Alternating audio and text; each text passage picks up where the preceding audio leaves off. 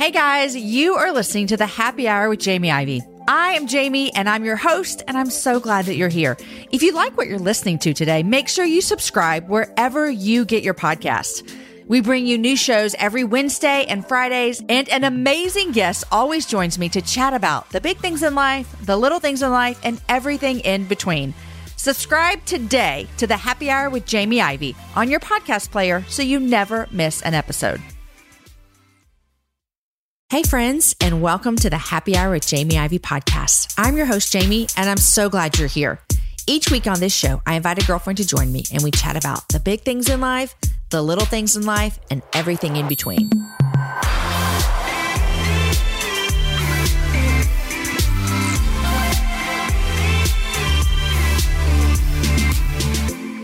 Happy New Year, you guys. Today's January 1st of 2020, a new year, a new decade.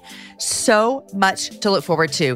Today, my guest is Beth Moore, and we have such a great conversation. We talk about her upcoming book, Chasing Vines, which releases in February. And I ask her what led her to write this beautiful, beautiful story of encouragement to us at the church. Her passion for this message is going to move your heart to love God more. I just know it. We talk about what she does on January 1st, and you're going to love it. I hope that you are inspired by what she does, and maybe you can do the same thing. We talk about parenting and why she thinks it's important for us as Christians to speak up about politics, and how God is so for his people and how he makes all things matter. I loved my time with her, and I know that you're going to be encouraged like crazy after listening to our show. Friends, if you are subscribed to the Happy Hour newsletter, you got in your inbox today the information about the upcoming May Happy Hour Live. I'll tell you the dates right now. It's May 15th and 16th. I will not tell you the guests because I cannot wait to announce that on Instagram, but I will tell you that if you got the newsletter, you're jumping up and down because you see we have some phenomenal women joining us for this Happy Hour Live event. Tickets went on sale today for our newsletter, friends. They go on soon for the general public. So I hope that you got it. If not, guys, go ahead and subscribe to the newsletter now, jamieivey.com/newsletter, to make sure you never get in this predicament ever again. And if you're asking yourself, Jamie, what is this Happy Hour Live? Well, let me just tell you, it's the most fun girls' night you'll ever go to. And I know I'm biased because it's my girls' night, but I think it's so much fun. We bring in 2 guests each night. We do a live show on the stage. It is so much fun. I bring in women who love God. They want to serve him. But guys, we talk about real things, the real things you would sit around the table and talk with your girlfriends about. It's always catered. There's drinks. There's a DJ. There's goodie bags. There's shopping. It is a night to remember. So make sure you subscribe so you never miss another event being sent out to our newsletter friends first, because tickets always sell out. The VIP will especially sell out soon. So be following me on Instagram to make sure you see when the tickets go on sale. Okay, you guys, here's my conversation with my friend Beth Moore. Hey, Beth, welcome to the Happy Hour. Jamie, I was so happy. I have looked so forward to this one because I knew we were going to have some fun. This is so exciting. So you were on the show. I don't remember the day. If I was a professional, I would have written it down. But you were on the show last time, and you were promoting your novel. You are absolutely right. Yeah. Okay, this is how much the world has changed. A lot has even happened since then. Since the novel. I am telling you. That is a crazy thought, but you are exactly right. It's kind of like whenever I think about important events in my life, I'm like, was this kid born? Was this kid home? You can think of it as like, was this book out? Absolutely. What was happening in my life when I wrote this?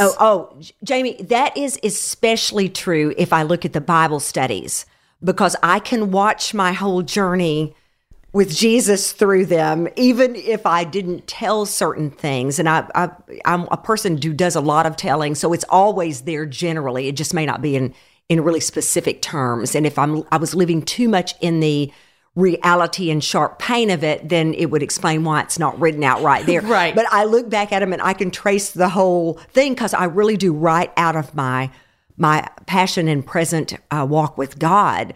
So it's a very strange component to be able to look back on, but I had not had that occur to me. You are exactly right. Yes. So a lot has happened in your life, in the world, in your ministry, everything. And so it's a joy to sit back down with you. And today's January 1st. It is a new year. It is a new decade. Does it feel fresh to you? Well, yeah, but I got to tell you something. I was so thrilled when you told me that is when this would air. Yeah. Because what a great thing to be able to speak in to a new year. Because I'm going to tell you something, girl. I am all for new beginnings because you will never sit across from anyone who needed them worse. I mean, what I come from and what my background has been and all the things that I've been through. Listen, if you want to know somebody that is all about a brand new start, I feel strongly. I don't think that January 1st is just another day.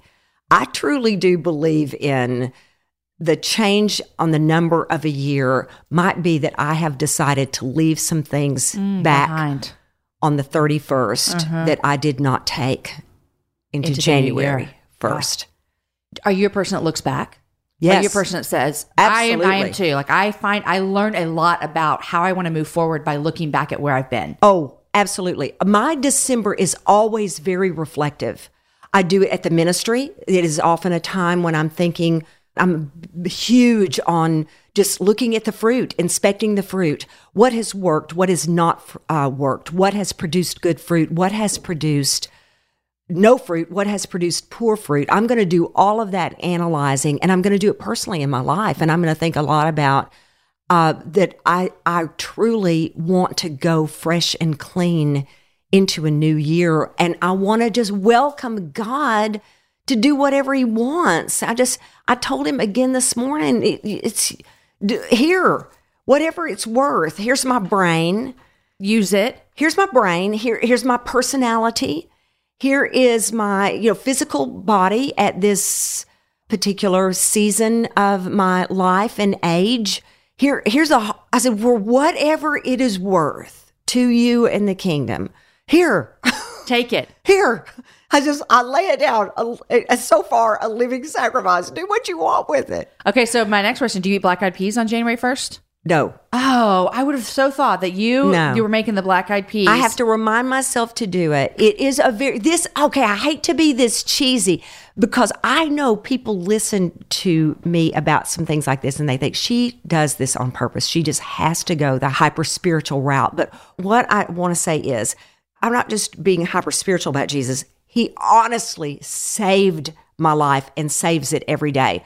So my thoughts at this time of year are always very, very centered on that. So what I'm going to do instead of those black-eyed peas, I'm going to get up really early that morning. I start a brand new journal every January 1st, brand new. And I always write him a letter.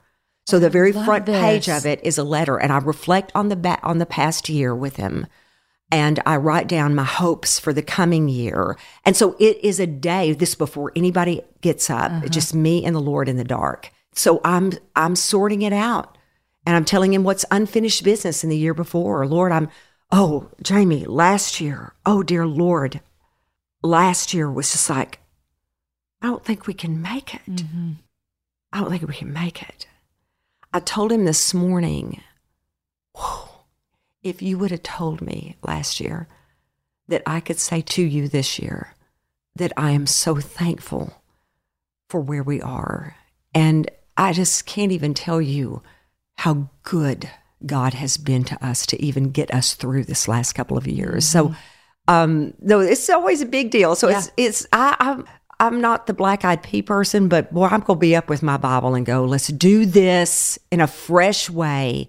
And what's trash, let me leave behind. What's gold, let me take with me. Well, now when I forget the black-eyed peas, I'm going to say I'm doing what Beth does. Well, I'm not doing the black-eyed peas. I'm writing a letter to the Lord about what I want and what we're seeing in the back of the last year and thankfulness. Well, I'm not an example, but I tell you, I want to make the most of my time here. And I have to be gut honest about what my current condition is. Okay, I want to ask you about your current condition. Okay. One thing I've seen over in your life in the past handful of years is, and you can tell me if I'm right or wrong about this, I've seen a slight shift in you really speaking to women behind you, leaders. Yes. And yes. my question, that's very intentional. Okay. So my question was, is this intentional and what is your hope for this? Yes. It truly is. I'm going to probably go back to the sundial to tell you what time it is on this because I want you to understand something. I do not see aging as a bad thing. I am a big believer, and I don't like it physically. I don't like that. And by physically, somebody's thinking I'm just talking appearance. That's not all I'm talking about. I'm talking about my body hurts. The aches. Every day. Age, yeah. Every day. And I have, challenges that I can't run like I used to. I was a runner. I've just, all of these things. So there's those challenges. I don't see as well at night when I drive. There are things like that. But the placement as a believer in Christ in a generation, I believe with all of my heart that we were sorted out and our times were allotted to us, and that what we have with age is that I'm getting closer and closer to the day I'm going to see his face. This drives me every day, Jamie Ivey. I'm not kidding. That I'm getting closer and closer to the day I see his face. And so my job, along with everybody else that would be in my generation, is to make sure we have done everything we can. And none of us can give it all. None of us can even give a lot. But we can give what we got. That I have given everything I know how to give to cheering the generation that will be in charge, that will be literally the ones that are leading out in the things of the faith when we're out of here, and that they're prepared to train them. That it has to be that way. So absolutely, the closer I got, I would say even by the time I hit 50, I knew, okay, this is the shift now that I will start thinking diligently about. And when people say, are you just concentrating on the young? No, it doesn't have anything to do. It's not about young and cool. Mm-hmm. It is about preparation, about that we're supposed to speak generationally to one another and partner together, not be threatened by one another, and to share what worked and what did not work. Yeah. I saw you recently said you were giving advice to younger communicators, which in 2020, I mean, you look around and there are so many amazing opportunities to be a communicator for the gospel, which is different than when you were in your 20s and 30s. Could not be more different. It's so different. And so we have, which is amazing group of people having so many opportunities to be communicators for the Lord, and so many ears that are listening, so many ways to get messages out. You said recently in a tweet I read about the competitiveness. Yeah. You said don't give into it. Do not. Because even if you're competing against a peer, the next thing you know, you're competing against your last book sales or your last whatever. Yeah, if you're going to give way to that mentality, then you're ultimately, I'm hoping so badly that somebody is listening that needs to hear this. You ultimately then will be threatened by your own self. Which that was what got me, where I'm like, oh, I can understand we're threatened by someone else. Oh, no. But then when we become threatened by our own success, that's when it gets hard. I will tell you this. Now, I've never had a number one New York Times bestseller. That's a true story. I have had a number two. But the Lord has been really funny to. I have to tell you, one of the books that I've had that really did the best happened to have come out in the same era as Purpose Driven Life, and this is how my whole ministry can the smile of God to go. I will always have someone so much cuter, smarter, better. It better not be about that, Beth, because at the top of at your peak, you will never be first. Yeah. You know what I'm saying? Yeah. It's kind of good for you. But let me tell you, so I'm going to say this. I am going to just wonder, truthfully, how many people who have had a number one bestseller did not think to themselves within 48 hours, how do I keep it there, and how do I ever do it again? Yeah. I dare you to try to suggest to me that the pressure of the next book would not be miserable, because now your competition is you. And so is this how we're going to live life? Mm-hmm. And Jamie, you have seen something. I want us to say this because I want women to hear this. Something wonderful happened to our generation of communicators. And I'm not sure it was conscious or ever said, because we couldn't have controlled what anybody did anyway. But there has been a pact made between many of us women. We made a decision not to do that. And we just don't. We are very good friends with one another, and there for one another. I've been in town at a hotel getting ready for a conference when, for whatever reason, some crisis was in my family, or maybe I was being hit at the time by a terrible wave of criticism, or maybe I was physically sick, whatever it may have been, that my fellow speakers and teachers were texting me, going, man, I'm standing with you. I just want you to know when you go out there today, I'm standing with you. Not long ago, a good friend, I'm not going to say who, because it was just kind of our business. I was at an event and she was in an event, and I found out from her that she was so sick. And I said, what are you speaking on? And she told me what she was speaking on. I got on my laptop that second and just started seeing, what can I send her? What do I have that might, when have I spoken on it? What could I send her to help her with her notes and help her get ready? And I have to say, you could just name any of them. I mean, I'm talking Priscilla Shire. I'm talking Ann Voskamp. I'm talking Jenny Allen. I could go on. Christine Kane.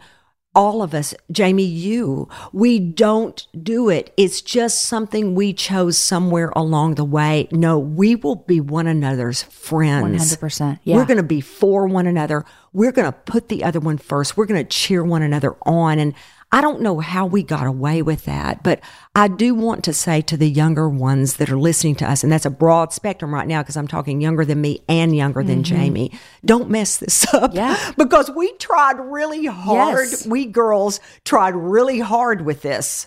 And so you younger ones in your 20s, don't you mess that up.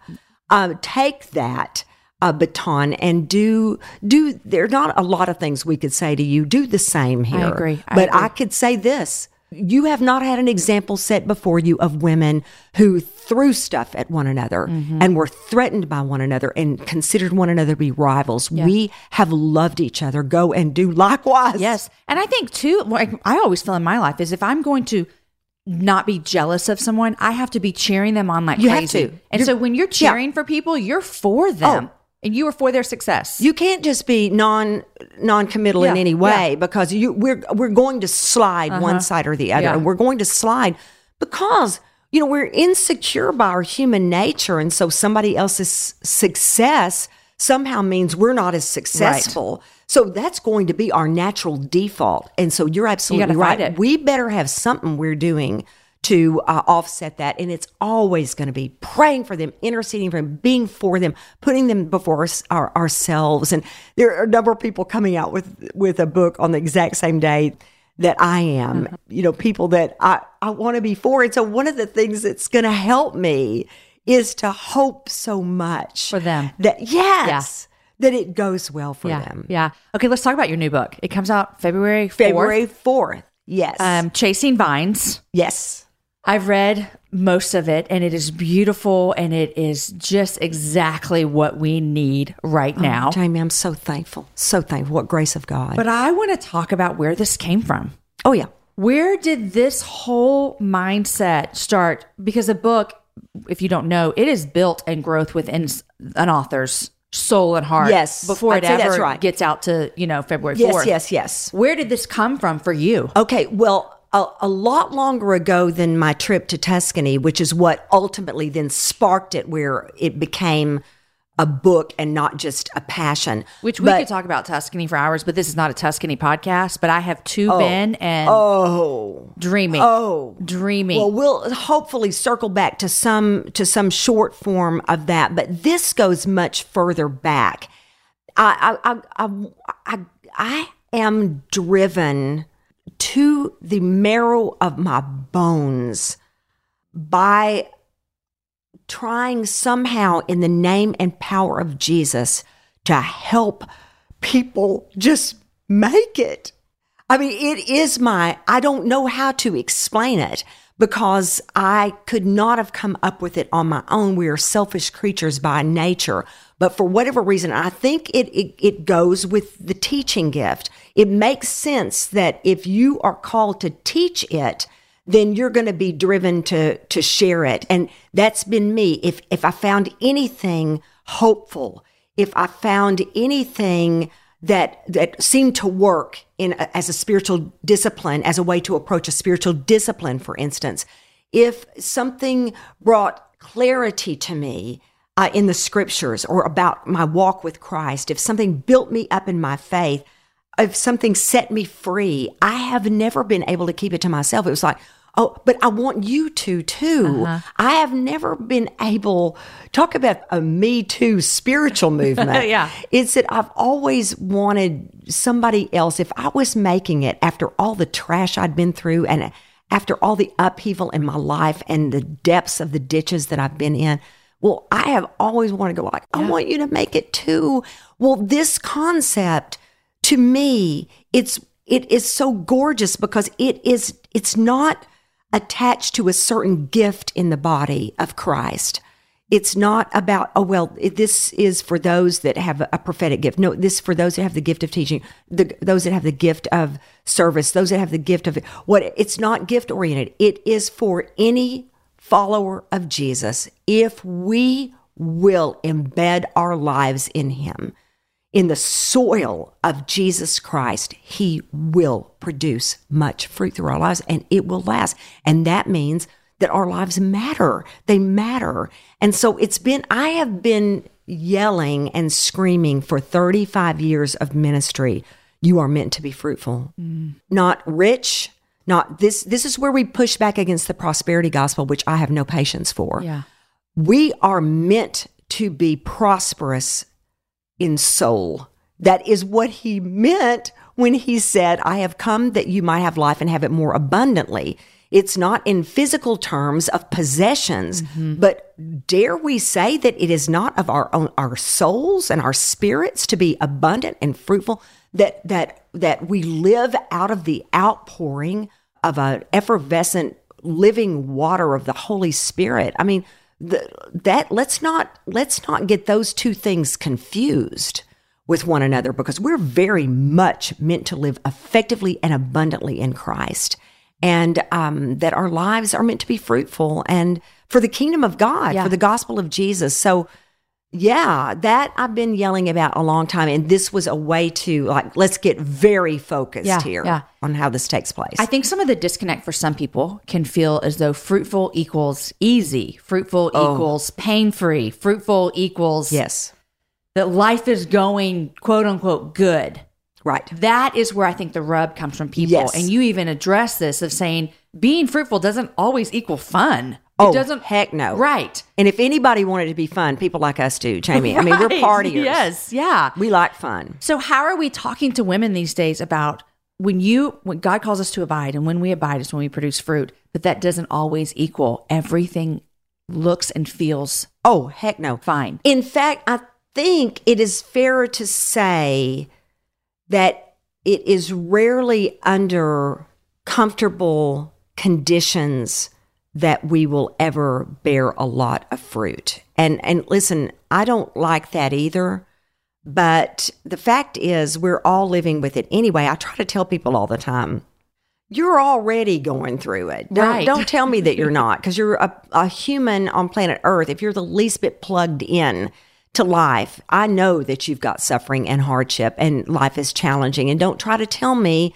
that you don't have it behind your own front door. It's already there. Let him leverage it for the kingdom through fruit. But one of the things I learned, if you've been in Tuscany, you may have had some of these same kind of revelational moments where it's like, oh my word, I'm watching it happen before my eyes. But one of the concepts that I learned that is so important is that if a vine, I'm talking about a grapevine here, and remember, what I think people need to know is that when Jesus used this metaphor in John chapter 15, it could not have been more deliberate. I mean, he was using an example of something that we could look to and see, how does this thing grow? How does this thing go?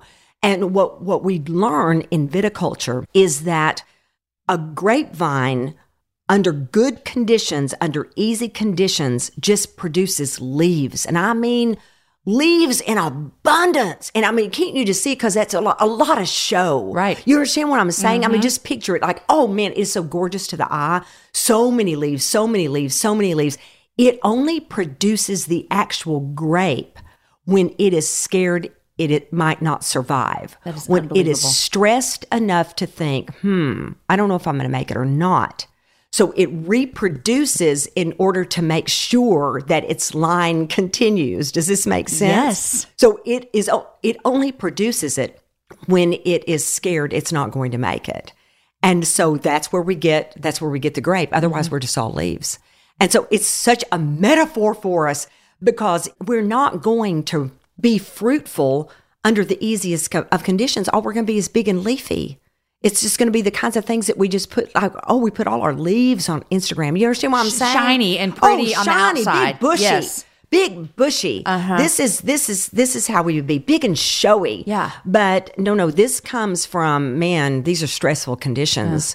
And I am having to be extremely deliberate about what happens now. Which is an opportunity for us as believers to lean into that nothing's wasted with God. If we're going to use the same, metaphor, what that vine has to go through to produce a grape was not wasted, and it was indeed purposeful. One of the biggest things. I think that at the end of the day, that is what we need to know most, is that all of it, to the last inch of it, mattered. Yeah. And this is such a tender thing to me that I don't know if I can say it without tearing up, but one of the most important points in the book is that I think as believers, especially any of us who are in any kind of influence, any kind of leadership, the need for us to say that our suffering was worth it. We think that that's what would make us really spiritual, is to go, everything was worth it. Well, there are some things we go through in life, Jamie, that are really hard to say that about. I come from a background of childhood sexual abuse. I come from a really unstable home. As much as God has done with it, I look back and I still wish I had not been abused. And I still wish my parents had loved one another. Am I forced to say all of it was worth it? I think that's how do you say that to someone who's lost a child? Right. But to say God made it matter, now we're talking. Now we're talking. Yeah. Some things we can easily go, oh, it was worth it. It was worth it. It was worth it. If you ask me, was it worth it for you to begin speaking out about some things that you felt very, very deeply convictional about it in the last several years? Absolutely. 100% worth it. 100%. Do I have to say that about my background of childhood sexual abuse? I think that would be weird. I don't have to say that. All I can say is, did God make it matter? And is he worth it? 100%. I actually find great comfort in that. Oh, me too. Because having gone through nothing as tragic as that you mentioned, but having gone through hard life, because I'm a human and I live on planet Earth. So having gone through suffering, for me, it gives me great comfort to know the fact that I don't have to say oh, of course I'd do that again in a heartbeat. Well, no, I actually never want to do that again. I never want, I'll give anything to go back and make a different decision. But to see that God is not up there going, I don't know what just happened, and I'm going to just close my eyes, but that he's going to say, I'm going to make it matter. I'm going to make it matter. And I'm going to use it to bring me glory. Somehow it doesn't make sense in my brain. It does not make sense to me. It doesn't me either. But God is so big and so in charge. And so for people knowing him. So for people. Yeah. I mean, so for us. We could look back over our lives and we could see that all the times we were so not for ourselves, that we sabotaged ourselves. Jamie, I'm not comparing our two lives by any stretch, because I lived in a much deeper pit than I can even fathom that you would have. But I will say this. I think both of us would say that our biggest regrets were just decisions that we ourselves made, not the things that were done to us, but just decisions that we made, and that he would be gracious enough even to that those very things are some of the things that God has used most to bring fruit. 100%. My failure, not just my victimization. Any of us could see how, God is so merciful. But no, the biggest mercy that I've been able to see in my life was that he used where I was stupid, just stupid. And that he brought from that, even in the midst of unquenchable consequences. Yeah. They just seemed never to go away. That he used that is like, who would have, that doesn't even make sense. But Jesus. Yeah.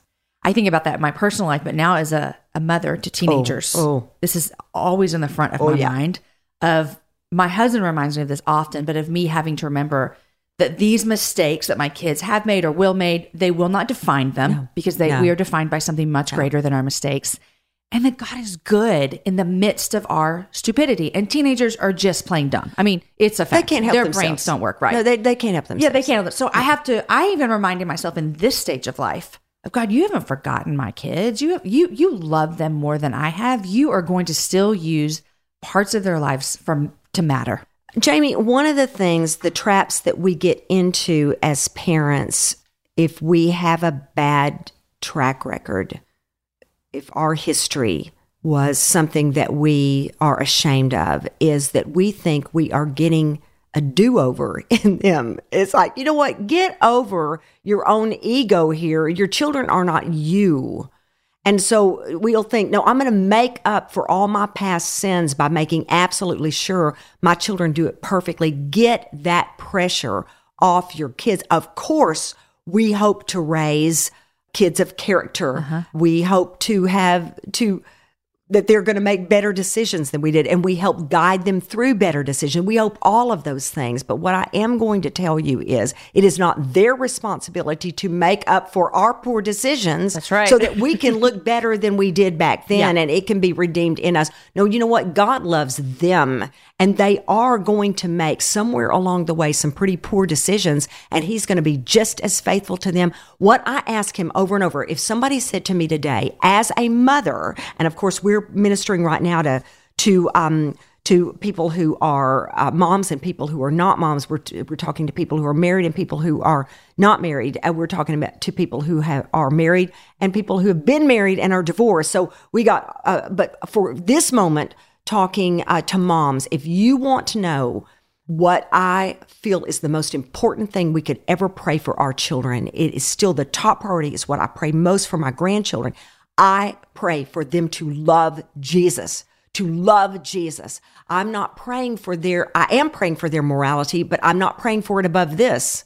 I'm asking that they come out of this thing. I'm going to know they're going to live fruitful lives. I'm going to know they're going to come through. I'm going to know that no matter how deep they fell into a hole, that they will come out of it again if one thing above all things drives them, and that is that they have an unusual and maybe unexplainable in human terms love for the Lord Jesus Christ. That is the number one thing. And some people do not get it any other way than coming face to face with their own depravity and stupidity. Yep. You just changed some moms' lives right now, because I think as a mom, we want our kids to make the right choices. We want them to be moral people. We want them to follow the rules. And I don't know much about your story that you haven't shared publicly, but mine, I didn't follow the rules. No. I'll give you an example of a friend who just texted me recently, completely distraught. She just found out her young adult daughter in her 20s had sex. Yes. Everything fell apart. She was like, this is the worst. And I was able to tell her, hey, it's not the worst. No. It's not the worst. No. There is so much hope. This is not the moral, it is a moral thing. This is not the end of her character. No. She's not checked off the list. There is something more important than that. Exactly. And so that is what it comes down to. And I think that will free up a lot of people I want to raise children who love Jesus most of all. I'm so hoping that for somebody, because I'm going to tell you what that does for us is that it is for any of them. They could not have out-sinned. Like, it's not too late for anyone to be praying that for them. So whether they are a good kid, so here's the trap here. Yet you can raise a really, really moral, self-righteous kid that's a rule keeper that really never does develop a heart. Well, we for know Christ. how God feels about that. Well, yeah. It's pretty clear. So I'm just telling you, whether you've got the rule keeper or you've got the one that is like, you're going like, I don't think this child has a single ethic. Yeah. The prayer is the same. Lord, give them a heart to love you. Because you're not too far And I'm going to gone. know that their lives are going to mean something. I'm going to know that they'll always, always find their way home. Yeah. Because they love you. They can't help themselves. It's so good. It's so good. Okay. Let's talk about something else real quick. Are you ready? Okay, ready. You recently said, as recently as in this morning. Oh. Are you ready for this? Oh, yes. Yeah. You recently said that the voting booth is a room of mirrors. Yes. I want to hear from you as an encouragement to me as well, as there are two sides of this coin of, you know what? We need to just put our heads down and go love people, and we don't need to worry about what's happening in politics. Right. And then there's the other side that's like, no, this is actually, we have a civil right to care, which is true. That could go both ways. Yes. You've stepped into some pretty hard spaces in the last 2 years. Three. I can tell you exactly. I can tell you to the day. Yes. In the last 3 years. Yes. You're still glad you did? 100%. No regrets. None. No. I love it. Can you expand on what you mean when you say we step into that voting booth and it is a room of mirrors? Okay. I am so happy to have the opportunity to explain my stand a little bit, because what people had difficulty understanding when I first really swung out 3 years ago was that they thought it was all about Donald Trump, and it was not. What I was pushing back against was Christian leaders. My thing is the church. I am called to discipleship, like many, many others are. That was our charge from Christ. Go out there and make disciples. That is our job. And so I would have expected Donald Trump to be Donald Trump. I didn't expect us to be us. This was what I was like, whoa, that we are not going to own up to the tremendous quandary that we are in, because I am also pro-life, and I am pro-life all the way from conception to the grave. I have concerns. There is neither party out there that is representing the holistic gospel of the Lord Jesus Christ. And so someone might say, but yeah, well, we're not trying to teach and manipulate government. Absolutely, 100%. I'm with you. My concern is the church. But here's the thing.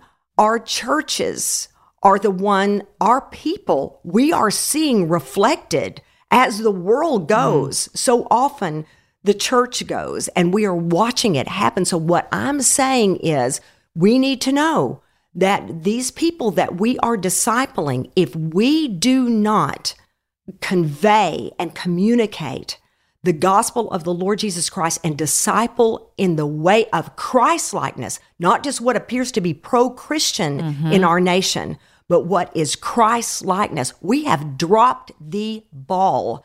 And it's just imperative for us to see this is what's become of us, because it's not just what my concern is not how we cast our vote. It is that we are looking in the face of who we are by who we are putting up front, especially at a time when we're able to tally up what Christians are calling for and demanding. And it's just, I understand the quandary. All I was hoping for is that we could own the quandary and call it, instead of that we're going to get completely into the quicksand with it. We were meant to stand outside of it and call it like it is and be a prophetic voice, not a puppet. And that's what it feels like we're seeing Absolutely. A lot. Absolutely. That why can't we say, what a mess? Yeah. Why can't we say that from the top? What a mess. What a mess we are in. What a mess we are in. Yeah. Instead of that, no, we're going to say that this is all exactly as God would have it. And is he in control? Absolutely. Is he sovereign? Absolutely. Yeah. But, it does not hold water with me for people to go, if they're up there, then God is just completely joyful over it. We've got, look at the world rulers. We could use all of the examples that we used earlier and say, was God still present? But does that make it okay? Was that his choice? Right. So anyway, I just think that we are in very confusing times, and we're at a time when our Christian witness has been grossly compromised. Yeah. I feel I would always call myself not a political person, and that it feels like I'm kind of being safe. I'm also a fearful person. I'm like a people pleaser. I'm all the things that make me hard to do what you do. But I've been having these feelings lately that 2020 is not a time to not call what things are. I couldn't agree more. And I do think I've got some friends that, they just believe that God has called them to stay out of it. Yeah. And I'm good with that. Let's all follow the Lord Jesus. And I'm certainly not saying it's not costly, because let me tell you, it is and was.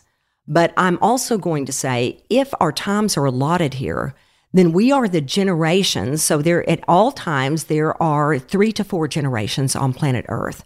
That is one reason why I think there was the 3 to 4 generations that were talked about that in the Old Testament, why that reference was made. Because on planet Earth, at any time, we've got these 3 to 4 generations. We've got the great-grandparents, the grandparents, we've got the parents, and we've got the children. And not talking about everybody being in a family context. I'm simply talking about that age we've brackets. got age here. brackets. Yeah. So we have been allotted to this time. So on purpose, that God lays out the generation. So it does not make any sense that we are to put our blinders on and act like we don't see it. This was the context into which the gospel witness was supposed to be clear. So we're irresponsible when we don't have any kind of voice in it, and that we don't push back when we see our gospel witness compromised. I think is inexcusable.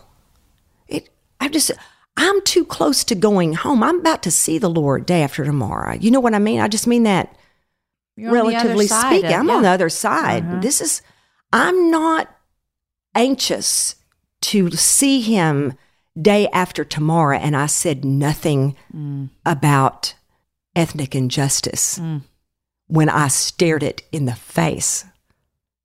I am not anxious to see him day after tomorrow after all the sexual abuse we have seen in the church, and that I said nothing. I'm just not anxious to do that.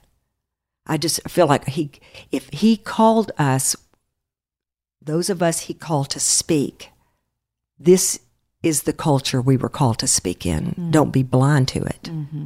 So it's scary. It's scary. I'm not going to say it's not. What has it cost you? When I first got really outspoken, and I've always gone against a lot of the current. It just would have been that it was through the Bible studies, and it would have been that people that mostly were supportive or could handle it, even where they disagreed. There have always been people that disagree. I don't know of anybody that just lines up with anybody else 100%. I always think that's bizarre anyway. But it was going to be people that were supportive, that were doing the studies in the first place, or could live with it. But then the public platforms came of social media, and it changed everything. But 3 years ago, when I first really went against what was the massive population of Christians, what they were cheering on, oh my goodness, our events dropped way back. The Bible studies dropped way back. The hate mail, I cannot even describe to you. The things that were said, and people that just went, I would open up. I got to tell you, there's something, I hate to say this because it makes somebody know, oh, then I always will know how to get to her. But let me tell you, it was one thing, like I'd open Twitter and it'd be like, I hope your plane crashes into a mountain. It'd be, or it would be, you baby killer. And I was like, I'm pro-life. It was just like madness. Yeah. It was madness. But The thing that was the hardest to deal with was scrolling one after another, I have no idea. There's no way to calculate how many hundreds of times. No way to calculate. I'm so disappointed in you. Those are because I try to get to the bottom of why is it that hurts so bad? It's so shaming. If your parents ever said it to you, I'm so disappointed in you. I mean, it was worse than somebody hitting you with a belt. It was just like, it's shaming. And so it was that, and it was over and over and over, like standing in front of a firing squad. Mm-hmm. So yeah, it was costly. It was costly to my family to have to watch that, deal with that, and have that component in our lives. It's been very costly. It was costly at Living Proof because we were not all on that same page. Mm-hmm. So some of them were put in the position of answering telephones and that were not in favor of what I had done. Mm-hmm. And so it had quite the ripple effect. But 100 times out of 100, I cannot see that I would have done it a different way. Yeah. How'd your soul handle that? I mean, that whole hundreds of I'm so disappointed in you. I know what that feels like.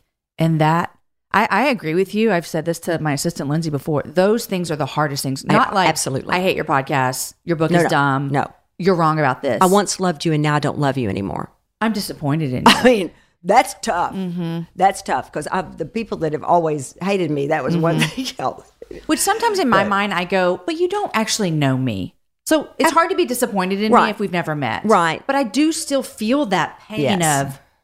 Yeah, but they'd gone through Bible study after Bible. They did, to some degree, really know me. But what I wanted to say is that is still me. The woman that would have written that is the same that wrote Breaking Free is the same one that would go, you call out sexual assault for what it is. You do. You take up for your sisters. Yes, you do. The same thing that would have meant something to me then is what meant something to me at that time. And so, a lot of it corrected over time. Some people never came back around. And I understood that. That gets to be all of our choices. And other people that would never have come around suddenly were interested. And it was kind of made them sit up and they were like, okay, I'm now listening when I wouldn't have listened before. So God, I told somebody the other day, this is the best way I know to tell you that I get through it. I am well loved by my people.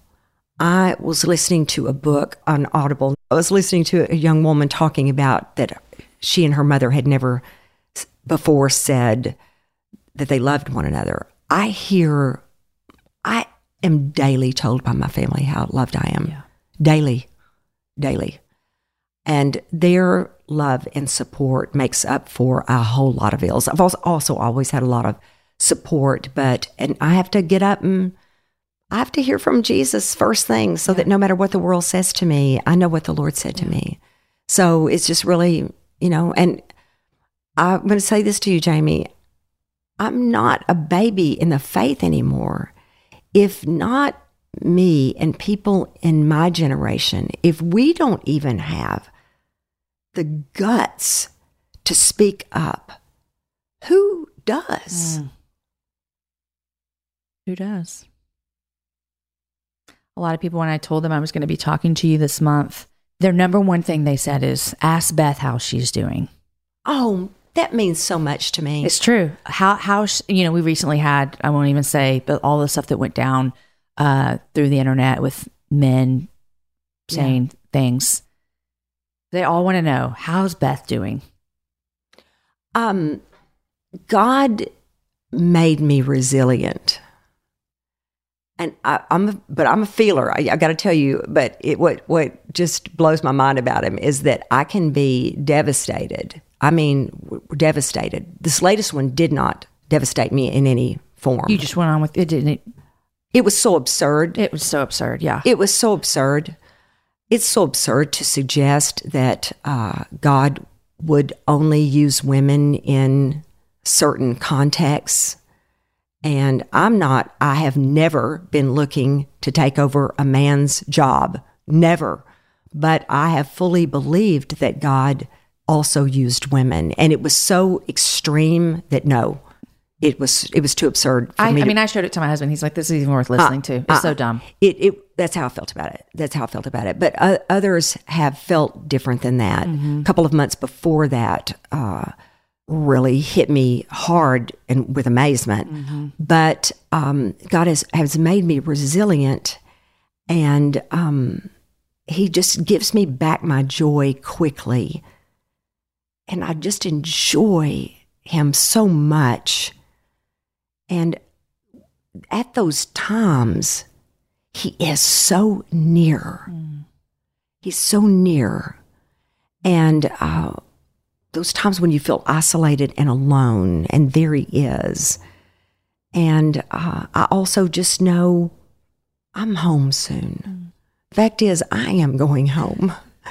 And I will live with him forever and ever, you know. My favorite tweet that you did recently was, I'm going to start putting my GPS tracker out. Oh, my gosh. So people will know when I'm home making a sandwich. They don't have to tell me to go home. I had just tweeted about making a ham sandwich.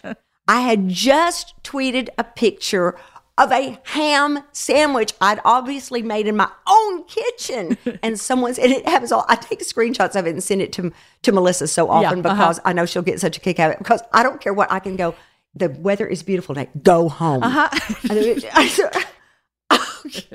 Okay.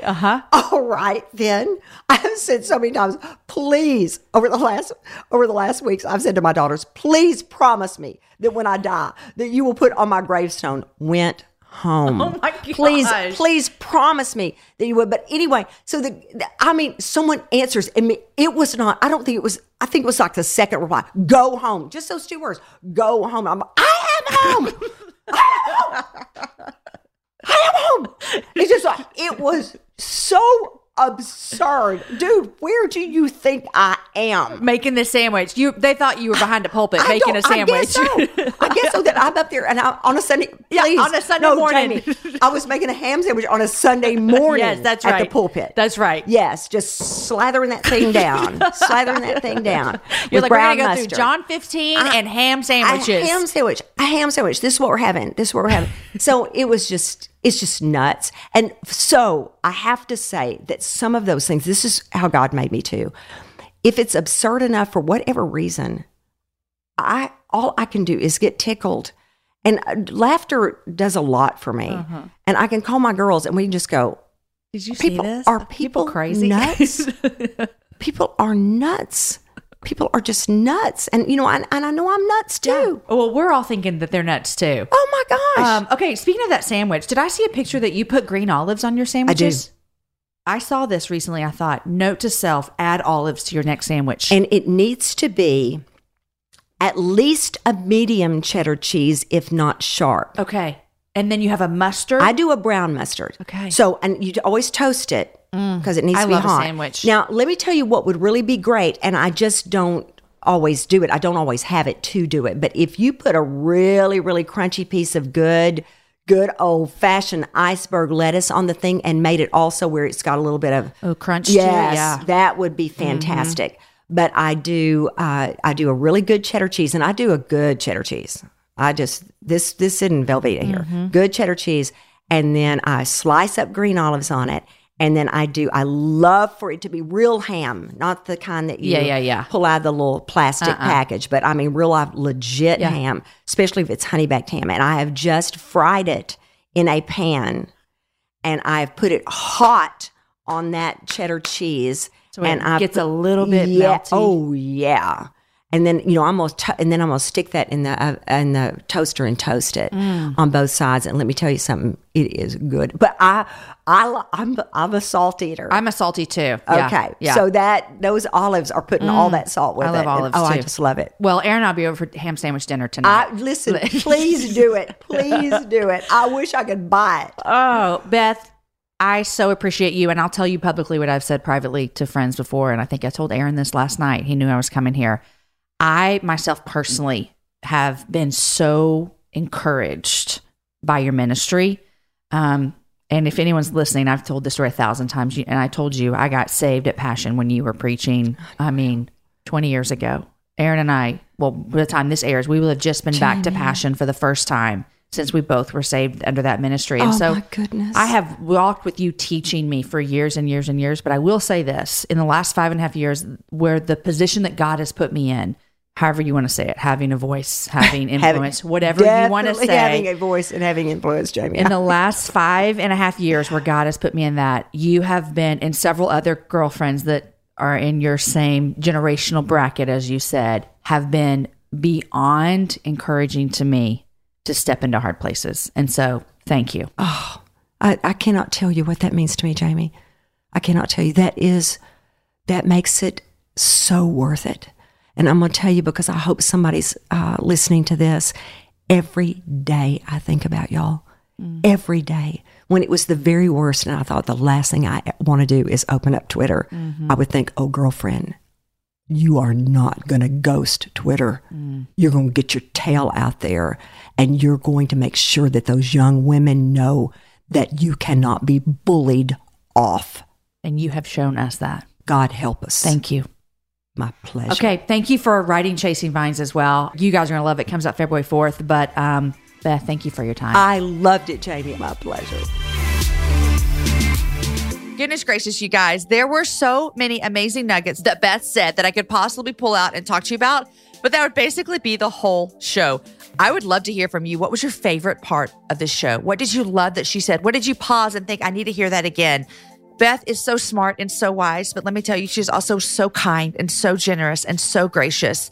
For me personally, one of my favorite moments, even though I probably have 10 to 15 from this interview, was when she said that we need to pray for our children to love Jesus. That's it, you guys. If we do that for our children, for our friends, for our coworkers, for our spouses, he will work out the rest. That's what he does. But we can pray diligently that when our children or whoever we're praying for, that they love Jesus.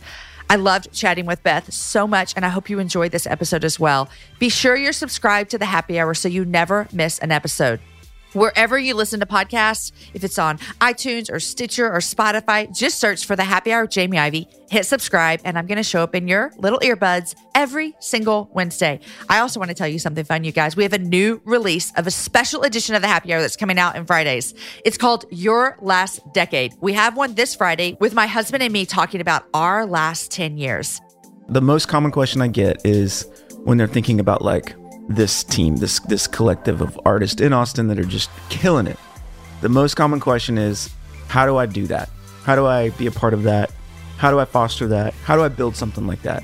And my answer every time is, well, this took 10 years. Yeah. It just takes time. Mm-hmm. I got to thinking about the fact that 2020 is here, which means we're starting a new decade.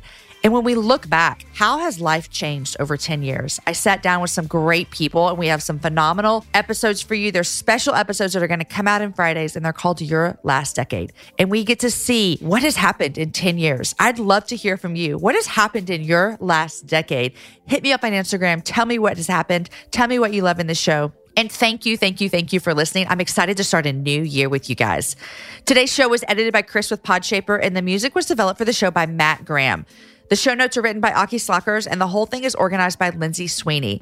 Next week, my guest is Natalie Green, and Natalie sat down and we talked all about her life. She's a mama to 3 boys, all 3 in a rather unconventional way. You're going to love to hear how her boys joined her family.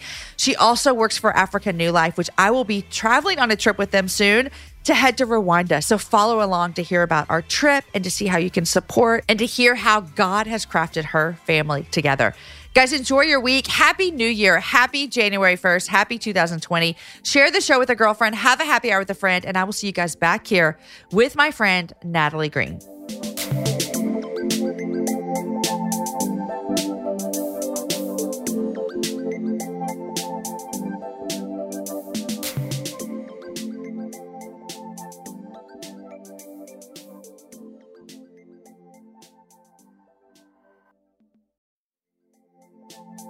Hey guys, you are listening to the Happy Hour with Jamie Ivey. I am Jamie and I'm your host, and I'm so glad that you're here. If you like what you're listening to today, make sure you subscribe wherever you get your podcasts. We bring you new shows every Wednesday and Fridays, and an amazing guest always joins me to chat about the big things in life, the little things in life, and everything in between. Subscribe today to the Happy Hour with Jamie Ivey on your podcast player so you never miss an episode.